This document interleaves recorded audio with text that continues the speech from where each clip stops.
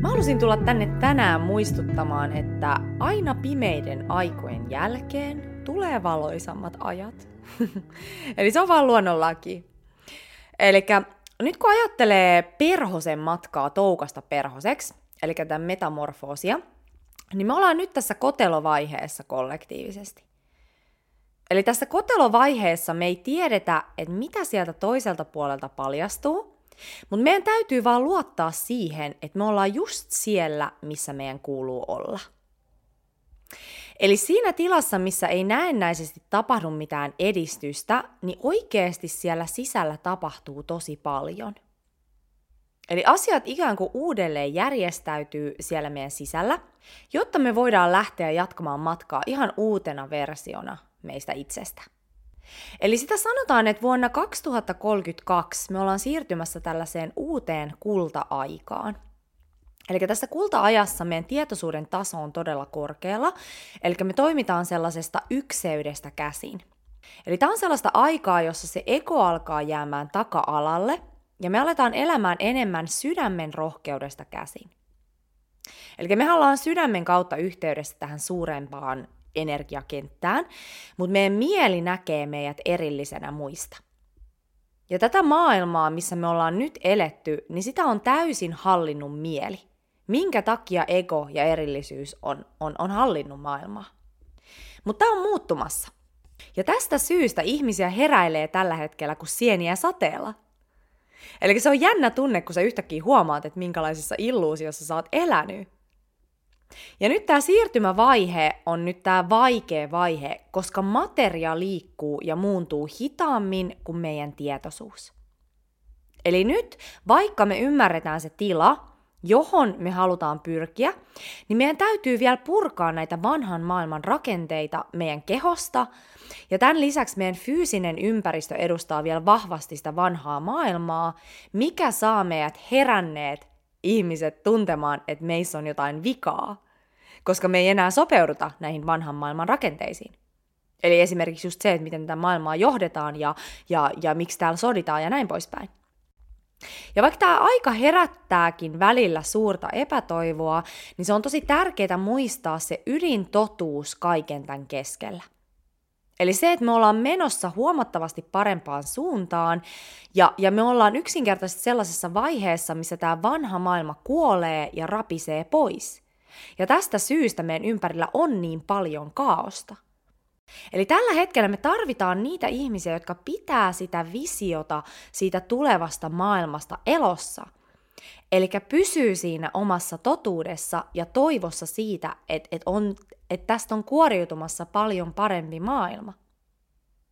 Eli että me ei rapista sen vanhan maailman mukana, vaan enemmänkin päästetään irti näistä vanhan maailman rakenteista ja aletaan elämään sieltä korkeammasta tietoisuudesta käsin. Eli jotta nämä vanhat energiat voi liikkua meistä pois, niin meidän pitää kohdata ne ja tuntea ne. Musta mä oon viimeiset 2 kuukautta puhunut tästä tosi paljon, koska se on niin tärkeää tässä ajan hengessä. Eli mitä ikinä tämä aika sussa herättää, niin se tapahtuu syystä. Joissakin ihmisissä herättää paljon pelkoa. Joissakin ihmisissä se herättää paljon ahdistusta. Joissakin ihmisissä herättää paljon toivoa. Joissakin ihmisissä herättää paljon kontrollin menettämisen pelkoa. Eli se on tosi tärkeää, että me mennään sen tunteen äärelle, mikä meissä herää tässä hetkessä, koska sillä tunteella on joku viesti. Eli mikä se on se, mitä sä oikeasti pelkäät? Mitä tämän kontrollin menettämisen pelon takana on?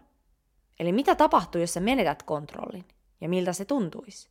Koska se, että sä vältät tuntemasta sitä, niin se estää sen energian liikkumisen, jolloin se jatkaa sun kahlitsemista.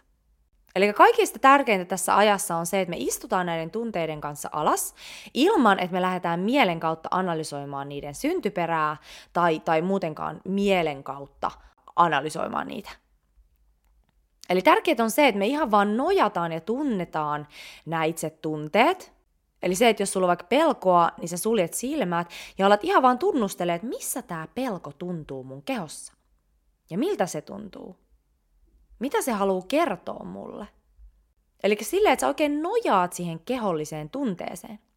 Koska nämä kaikki tunteet, joita me ei olla kohdattu tai joita me ollaan vältelty tuntemasta, niin ne on pesiytynyt meidän kehoon. Eli sä voit ajatella sua itseesi tällaisena puuna. Ja tässä puussa on paljon tämmöisiä koloja. Ja näihin koloihin on pesiytynyt sellaisia pelokkaita eläimiä, jotka ei kuulu oikeasti tähän puuhun. Eli nämä pelokkaat eläimet edustaa niitä tunteita, jotka on pesiytynyt sinne sun kehoon, koska niitä ei ole käsitelty tai niitä ei ole kohdattu. Ja ne voi myös olla ihan semmoisia sukupolvien takaa perittyjä tunnelukkoja. Ja miten sä saat nämä eläimet poistumaan niistä koloista on se, että sä ensin löydät ne kolot, eli sä tunnustelet, missä ne on. Ja sit sä tuot nämä eläimet ikään kuin päivän valoon sillä lailla, että sä annat niille myötätuntoa ja hyväksyntää ja oikeasti kohtaat ne. Eli vähän kuin sä osoittaisit niille taskulampua, että se on ihan ok tulla sieltä kolosta pois. Että tämä maailma kyllä kannattelee sua, vaikka sä tulisit ihan täysin nähdyksi. Eli istu alas niiden tunteiden kanssa. Yes. Mutta anyway, mä oon itse huomannut sen, että viime viikkoina on ollut tosi intensiiviset energiat. Eli ennen kevätpäivän tasausta, eli tuossa alkuvuodesta, niin mä pääsin mun meditaatioissa semmoisiin tosi zen-tiloihin aika usein. Mutta sitten viime viikot, niin se on ollut enemmänkin just tätä kaaoksen kohtaamista. Ja mä oon kokenut paljon isompaa vastustusta meditaatiota kohtaan. Mutta sen takia tällaiset haasteet on tosi hyviä, koska silloin kun me vastustetaan pysähtymistä ja sitä asioiden kohtaamista, niin monesti siellä on just silloin jotain sellaista, joka haluaa tulla ulos. Eli silloin me todennäköisesti just nimenomaan tarvitaan sitä eniten, sitä, että me pysähdytään itsemme äärelle. Eli mä oon huomannut, että mä oon itse reagoinut erilaisiin triggereihin paljon voimakkaammin kuin normaalisti viime viikkoina. Eli yksi esimerkki siitä, että mulla ei siis ole telkkaria kotona, eli mä tykkään enemmän viettää mun vapaa-aikaa silleen, että mä kuuntelen musiikkia tai on ulkona tai sit kuuntelen erilaisia podcasteja ja näin poispäin. Eli mä pyrin siihen, että mä en pakenisi mun varjoja mihinkään ulkoiseen viihteeseen. Mutta viime viikolla mä koin niin intensiivisen perhetriggerin, että mä olin 5 sekuntia sen perhetriggerin jälkeen tai sen tunteen jälkeen silleen, että okei, nyt mä hommaan ruutu.fi-jäsenyyden ja mä alan katsoa sieltä nyt jotain Temptation Islandia tai jotain. Että nyt on liikaa. Ja se oli semmoinen tosi impulsiivinen reaktio. Mä olin vaan se, että nyt mä en enää jaksa. No sit mä päädyin katsomaan kaikki diilijaksot, mitä tähän mennessä on tullut. Ja se teki kyllä ihan hyvää, vaikka yleensä en pakenemista suosi, mutta joskus menee yli. Ja tosiaan niin nämä energiat on ollut tosi intensiiviset ja musta tuntuu, että mä tarvitsin vähän lomaa. Ja välillä se on hyvä antaa itselleen taukoa niistä ja lomaa niistä ongelmista, mutta täytyy muistaa, että ne ongelmat ei poistu sillä diilin katsomisella. Eli meissä elää vahvasti sellainen taipumus, että kun joku ikävä asia nousee pintaan, niin me halutaan kääntää meidän katse muualle. Mutta tosissaan ainut keino päästä eteenpäin on se, että me annetaan asioiden virrata läpi. Eli kun se triggeri tulee, niin me istutaan sen kanssa alas ja kysytään siltä, että mitä sinä haluat minulle kertoa tässä hetkessä. Yes, mutta joka tapauksessa mä seuraan sellaista astrologiaa kuin Pam Gregory, ja hän puhuu tästä ajasta ja uuteen aikaan astumisesta tällaisesta astrologisesta näkökulmasta.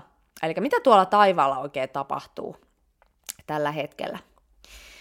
Ja mä tykkään, kun tällä Pam Gregorylla, niin sillä on semmoinen lähestymiskulma, jossa hän yhdistää astrologian, tieteen ja mytologian.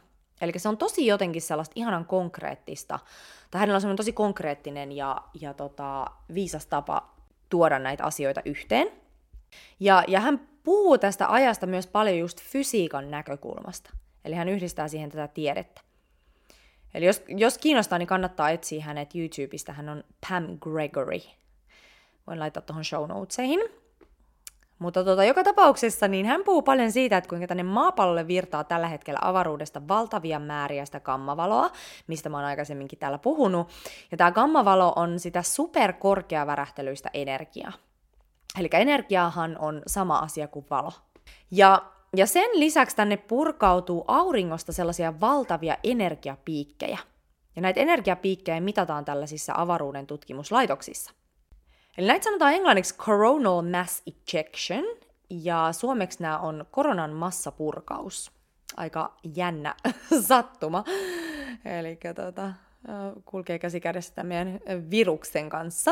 Mutta anyway, eli nämä on sellaisia valtavan suuria aurinkotuulia, jotka vaikuttaa meidän maapallon magneettikenttään. Eli toisin sanoen aurinkosta tulee sellaisia energiapiikkejä. Ja nämä saattaa aiheuttaa ihmisille päänsärkyä, pahoinvointia, ahdistuneisuutta, hermostuneisuutta, ja sitten myöskin teknologia reagoi vahvasti näihin purkauksiin.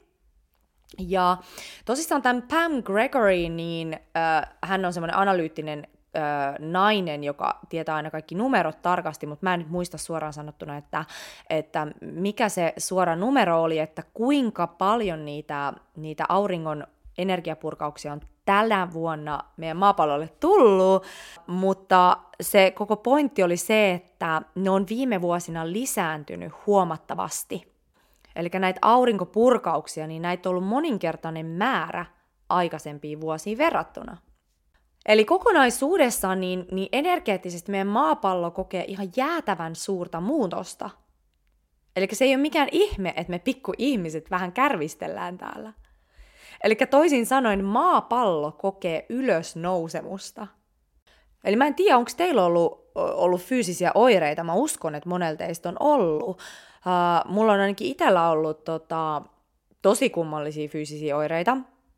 Eli musta on esimerkiksi tuntunut, kun mä oon meditoinut, että mun aivot pyörii. Ja sit mulla on väli käynyt silleen, että musta on, että mä irtaudun mun kehosta. Mua on pyörryttänyt poikkeuksellisen paljon.